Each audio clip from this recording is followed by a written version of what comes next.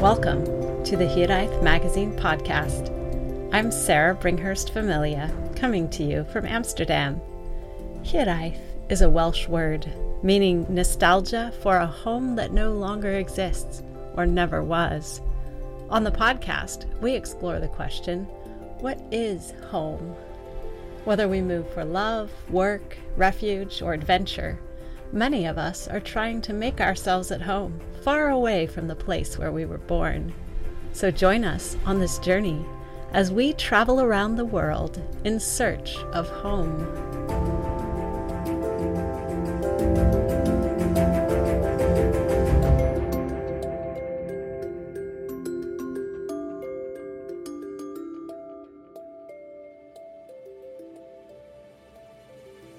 Last episode, we were in Saudi Arabia, and this time we'll speak with an American who used to live in Saudi but now makes her home in Egypt.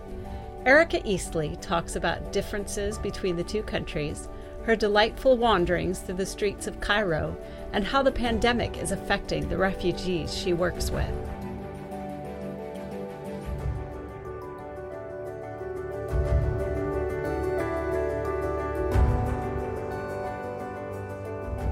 I am here with Erica Eastley, who has lived an adventurous life in several different countries in Central Asia, the Middle East, and beyond. We have actually never met in person. In fact, I think I first came across her when I stumbled on her fascinating blog, The Golden Road to Samarkand. And she was explaining how she cut the bindings off of all her books and scanned them so she could take their contents with her abroad, which I found equal parts intriguing and horrifying. So, welcome to the Hiraeth Magazine podcast, Erica. Thank you, Sarah. It's so good to have a chance to see you in person. Same. So to start off, why don't you tell me a little bit about where you're from, your family background, and where you lived growing up? So I grew up in the Western U.S. all my life. My family moved to the house that my parents still live in when I was a few months old. And yeah, I grew up in that house in Utah. I always wanted to go and live in other places. The rest of my family is not that way. But yeah, I always knew I was going to get out as soon as I could. I liked where I grew up. It was perfectly fine and lovely, and I had a great childhood, but it was not what I wanted to do for the rest of my life. So I first I did a study abroad, a couple of months after I graduated from high school in Palestine, and I've been pretty much going ever since then. That is great. So you were basically born with the wander gene. Yes. So because of that wander gene, during your adult life, you've lived in so many fascinating places. So can you tell us some highlights of some of your adventures around the world? So yeah, we live in Egypt right now. Kyrgyzstan, we lived there 2 different times. We've lived in Mexico and Saudi Arabia, and then I was in Palestine twice during college. And there's just been so many neat things about it. I mean, but for just adventures, I mean, just little things. I mean, sometimes, I mean, a lot of my overseas experiences have been with children. I got married right at the end of college. And so and then we had children fairly quickly after that. And so I've had children with me for a lot of this. And so sharing these adventures with my kids has been interesting. I mean, like them going on field trips and slaughtering the sheep that they eat for lunch on the field trip is kind of, yeah, it's a unique experience there. I mean, my kids in Mexico, they were able to go on field trips to the pyramids. And then again, here in Egypt, they go to different pyramids on field trips. We also homeschooled our older 2 all the way through. And so finding community and social interaction has been very interesting in different places. But mostly it's just been meeting different people and learning how to live in different countries. That's my favorite thing, is learning how to build a new life in every different place that we live. So with all of these new lives that you've built in different places, would you say that a particular one of these places really felt like home to you? It's There's some places that have not. Saudi Arabia, not, and Mexico. I always felt like I was a visitor in Mexico, and that's probably at least partly because I did not learn Spanish particularly well. I could understand it, but I could never really speak it. I didn't try very hard. I was kind of tired of languages right at that moment, and I didn't want to. I mean, I have several languages, and I did not feel like I needed to add Spanish in there. I love Mexico, but that's not our little corner of the world. But Kyrgyzstan, Central Asia in general, we lived in Kyrgyzstan twice, in 2005 and 6, and then again in 11 and 12. And then we were able to go back to Uzbekistan in 2017. And walking off that plane in Uzbekistan, it felt so much like we were home. Central Asia just feels really good, and it feels right. But Egypt, here in Egypt, I love Egypt. It's a different kind of home feeling here than in Kyrgyzstan, or in Central Asia in general, but I've been able to build my perfect expat life here. And so even though it doesn't feel quite as much like home as Central Asia does, I love my life here. So that sounds great, your perfect expat life. So what makes it perfect? What are the constituents of your perfect expat life? So here, I love Cairo.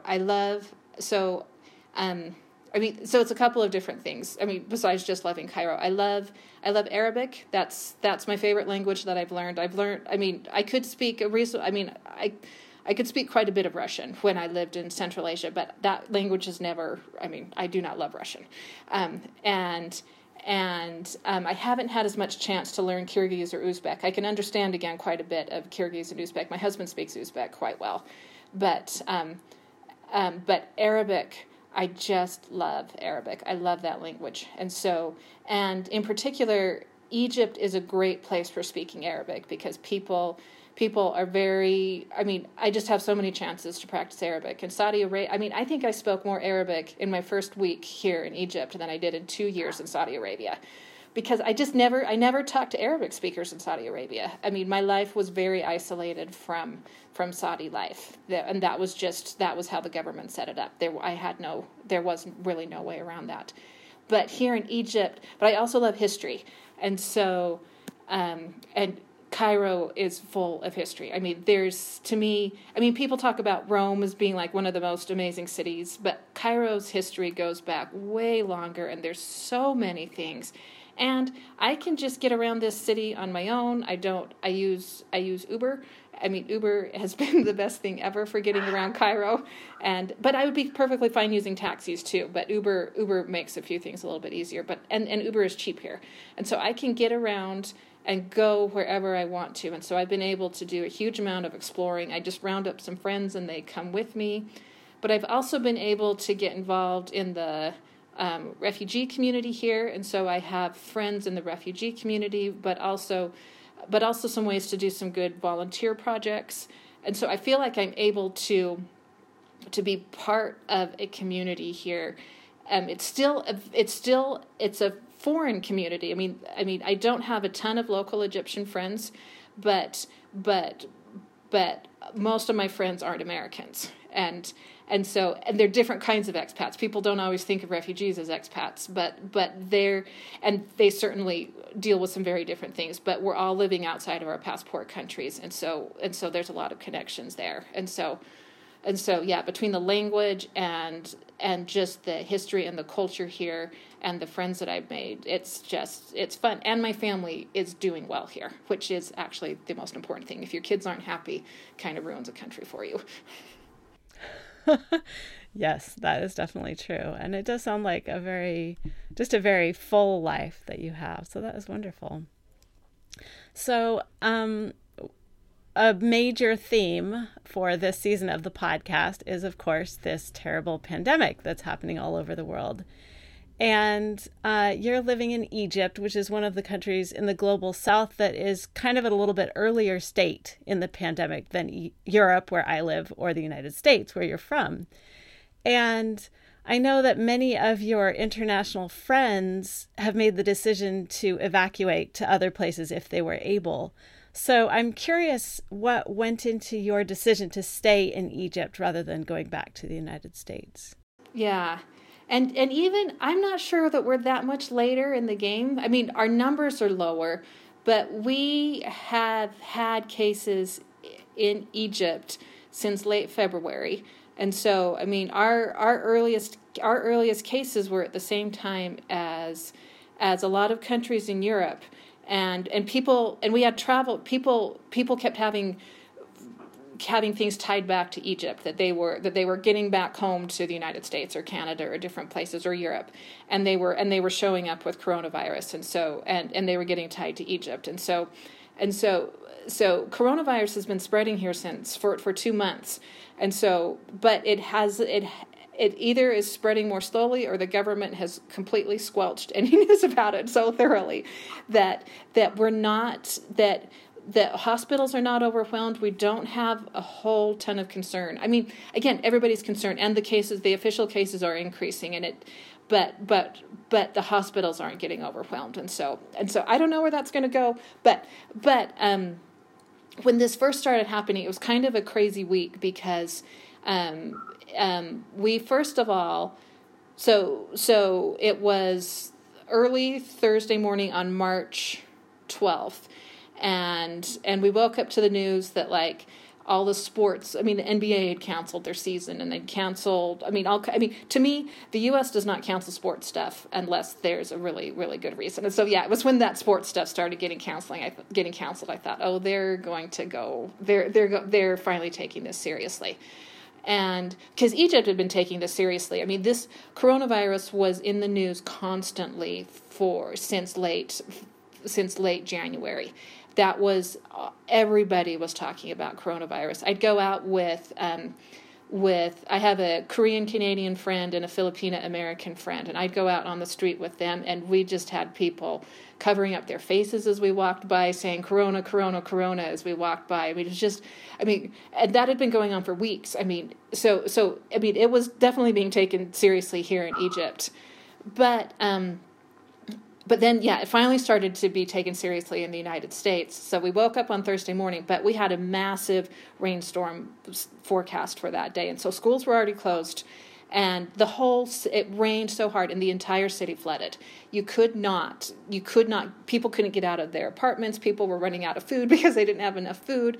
And finally on Saturday morning, the city had dried out and people were able to start thinking about, okay, what's going to happen? And then the government announced that schools were canceled, universities, everything was canceled. And my husband works for it's a U.S.-based organization, but they have employees all over the world. And we knew that they might want to take people out. That they just may say, you know what, this isn't worth the risk of having people overseas, and we want people to come back to the United States. But we also knew that would be very difficult for them to do. I mean, as I've watched other organizations trying to evacuate people, it's very difficult to evacuate thousands of people. And we knew we didn't want to evacuate because we don't have, not even a global pandemic makes me want to live in the United States again. And we don't have a home there. We have parents there, but they're older and we don't want to go live with them because they're all higher risk. We do have siblings, but as I was looking at it, I mean, at first it was like, well, would we go and show up for 2 months? And I don't really want to go barge in on my siblings for 2 months, and now it's looking like it could be significantly longer than that. And so I'm glad we didn't leave, and I didn't want to go stay in an Airbnb for an undetermined amount of time with my one little suitcase. So we knew we didn't want to go. We had other friends who they were out of there. They were gone as soon as they could get out of there. And so we had the option to leave. The organization gave us the option to leave. We didn't want to go, but then Egypt announced that it was going to be closing its airport on March 19th, and so you had about 3 days to get out then. So we had several friends leave, mostly because of health reasons, though. If they were higher risk, Egypt is not the place you want to be in the middle of a pandemic if you're higher risk for coronavirus. So they got out, which made perfect sense to me. And And then over time, more people have gone. A lot of them, though, it's because of adult children in the U.S. We do have 2 sons in the U.S. in college, but they were luckily not living in dorms because dorms all over the U.S. have been closed, so we were lucky there. They've been able to stay in their apartment. One son, he works at Chipotle, and so he's able to keep working. The other son, his job closed down, but they've both been able to line up virtual summer internships that I'm really crossing my fingers work out. I think that they will.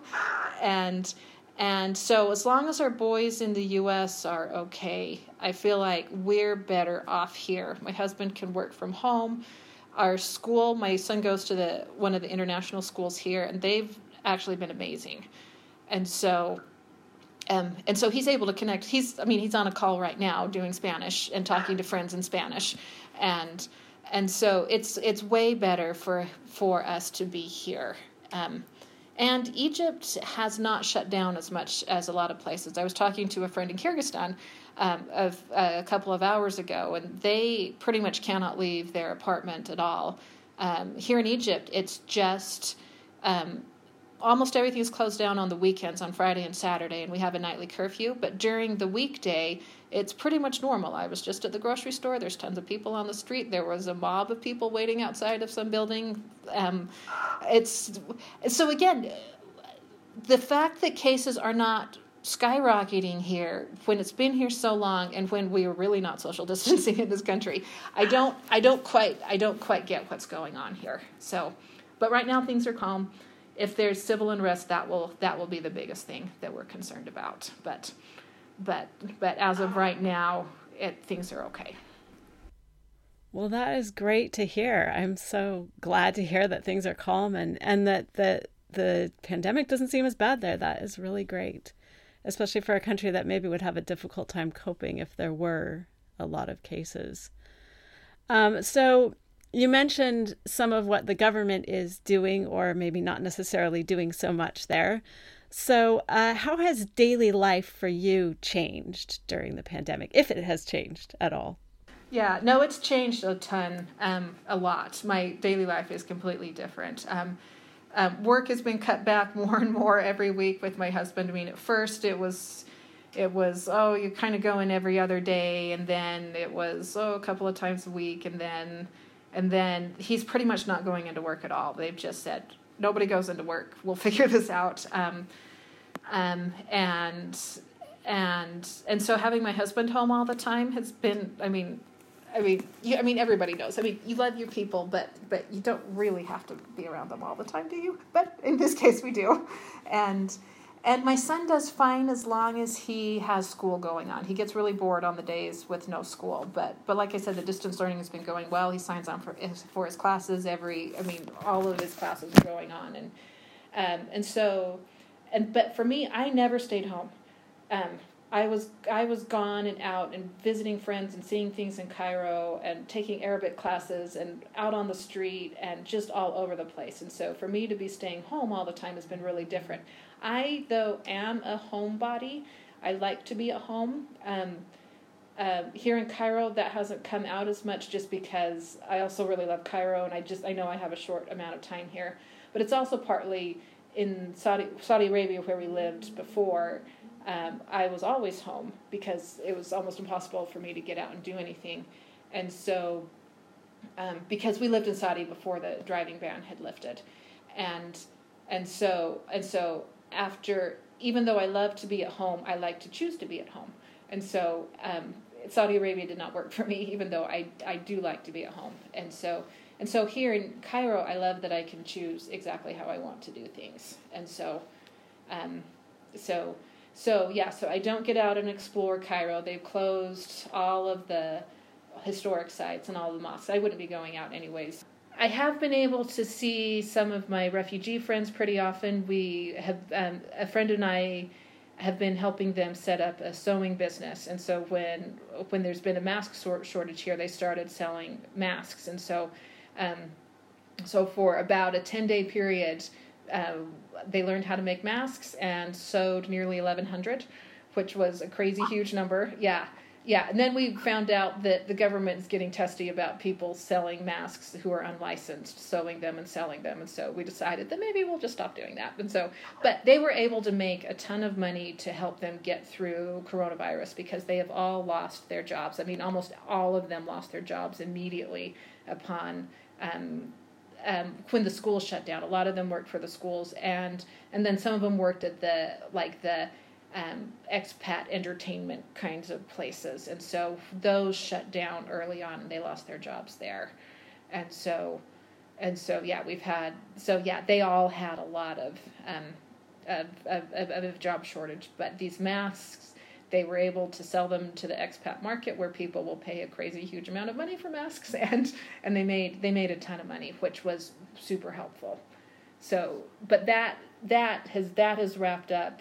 We had 2 big holidays on Sunday and Monday here, and so we're kind of getting back to, well, we're not really getting back to normal because Ramadan starts in a couple of days, and so yeah, there's just been a lot going on, but yeah, I'm home most of the time, and it's weird, but I'm liking it because I do like to be home. Well, that is good and wonderful to hear about the sewing project and being able to help in that way.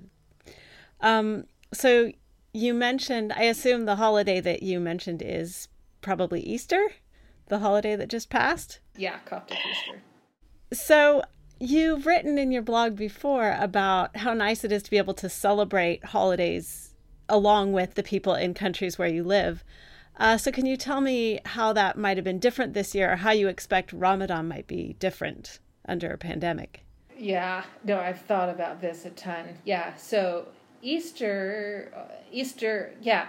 I really like seeing how different holidays are celebrated in different countries. I love that. And so last year during Coptic Holy Week and Coptic Easter, I was out in churches and just seeing what was going on. And so this year, though, I realized that since nobody all around the world is going to church, I was able to find Orthodox services that were being streamed online, and so I was watching services. I mean, I remember going to Orthodox services when I was living in Jerusalem, and so it's over 20 years later, and I was watching those again, and that was I really liked that. And I was able to find Ethiopian services, which I just loved. I loved listening to those. And I was able to watch services from churches here in Cairo. And so even though I wasn't able to do the Holy Week stuff that I like to do, I was able to do something different that I really enjoyed. And so I wouldn't intentionally choose to do it that way again, but if I'm ever, again, stuck at home or like living in Saudi Arabia or a place like that again, I know that I've got a backup. I've got a backup for that. But then it was Shem el-Nassim on Monday. That's a major Egyptian holiday. It's super ancient. I mean, it's celebrated, since pharaonic times. And what you do for that day is you go on a picnic. And everybody goes on a picnic. And they shut down everything so nobody could go on a picnic because they just didn't want people congregating. Because that would have been a great way to spread coronavirus. And so they shut everything down. But we were able to go out to Giza and the Sphinx, and we got some photos out there. I had my husband hold up a face mask over the Sphinx. People always take really silly photos with the Sphinx, and I roll my eyes at those, but I wanted a coronavirus version, and so we have one of the Sphinx with a face mask on. So that was my silly Egypt photo. And then we went to a couple of other pyramids. There's tons of ruined pyramids here, and so last year when we'd gone out, we found people out in the desert picnicking, and so I just kind of wanted to go back out there again. But Ramadan, I honestly don't know how Ramadan will work with a nightly curfew, because Ramadan is a night holiday. All month long, the nights are lit up and there's people out, and it's just so much fun. And I honestly don't know how it will work. I mean, here in Egypt, the Maghrib prayer, the sunset prayer will be at around 6:30 to 6:45, and the curfew starts at 8. They'll be announcing the next day or two exactly what's going to happen. I don't know if they'll change the curfew time, but yeah, that'll give people time to eat and then maybe get home, maybe. But they also want people to stay home and eat. So during Ramadan, what I really like to do is go down to Al Hussein Mosque And there's a fatir place there, which is an Egyptian flatbread filled with cheese or vegetables or different things. And eat fatir with everybody right at sunset, and then just be down on the street. Everything's lit up. The mosques are lit up. There's people all over. They're selling all kinds of great street food. And so I loved that. We obviously shouldn't do that this year, but we would go home then at the night prayer, but everybody else would stay out way later. And so, I don't know how Ramadan will work. And then obviously with the mosques closed, I mean, they changed the call to prayer here a little over a month ago now. And instead of saying, come to prayer, it says pray in your homes, it's so weird to hear the call to prayer different. I mean, the call to prayer does not change. But I guess it does during a pandemic. So, So I'm very interested to see how Ramadan works. They're still stringing up all of the lights and the lanterns, and we'll go out before curfew, but after sunset, and see just to see everything lit up. I'm just curious. I'm curious if people will be super frustrated with it. I mean, I think most people get that this is serious, but I don't know. An entire month of Ramadan and plus Eid al-Fitr, I don't know. I don't know what it's going to be like. So it will be interesting to see. Yeah, for sure. So I want to kind of start wrapping things up here, but I did want to ask you, what are your biggest worries and also hopes as we kind of settle in for the long term of how coronavirus will change things where you're living? Okay, so, my biggest worries here in Egypt are unquestionably food shortages, or just general civil unrest. The government, I really do feel like the government is working hard to try to keep things under control. I mean, Sisi knows that the worst thing for him is an uprising. I mean, he knows that. And so he's going to do whatever he can to avoid that from happening, which is partly why I think they have not closed down the businesses and have not closed down as much as other countries in the region. Most other countries in the region have had all-day curfews, at least at times, and things are far more shut down. Egypt has been more open than just about anybody else in the region. And I think that's just because Sisi is nervous about that. And so, but if, I don't know, or, they're forecasting, 2 weeks ago they were forecasting that there would be 10,000 cases in Egypt within 3 weeks. Unless cases really skyrocket, we're at about 3,500 right now. We were at 1,000 2 weeks ago. And so, again, we could sometime hit that curve and get into exponential growth. But when it's been 2 months, I don't know. I don't know if we'll get to that 10,000 number or not. But whenever the government does decide, okay, we've peaked and now it's tapering off and we can open back up, I don't know what's going to happen then, or if we'll get a second wave, or if it really is spreading more slowly here because we have the population here is so much younger that it seems I don't know. I don't know. But I also, I don't know.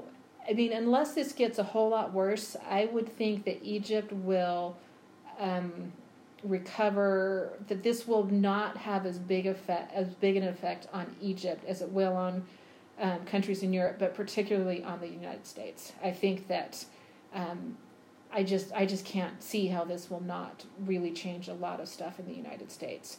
But yeah, and so yeah, but it's just really making sure people in Egypt have enough to eat for the next few months. That's the biggest worry. And if that doesn't happen, there will be civil unrest. And so yeah, if the government can just focus on that most basic need, I don't know. Maybe we'll get through this, but who knows? Yeah, well, I'm sending you my fervent hopes that everything will remain calm. And thank you so much for being with us. And I hope that your family, both near and far, stays safe and also healthy. Thank you, Sarah. It was really fun to talk to you.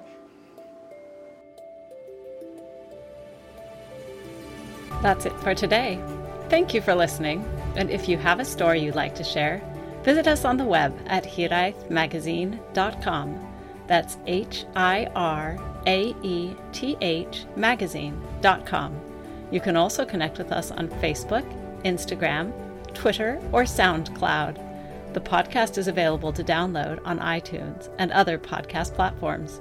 If you like the Hiraeth podcast, you can help by sharing it with your friends, and if your podcast platform allows, leaving us a rating. This episode featured music by Maydan and was recorded and produced by me, Sarah Bringhurst Familia, on the canals of Amsterdam.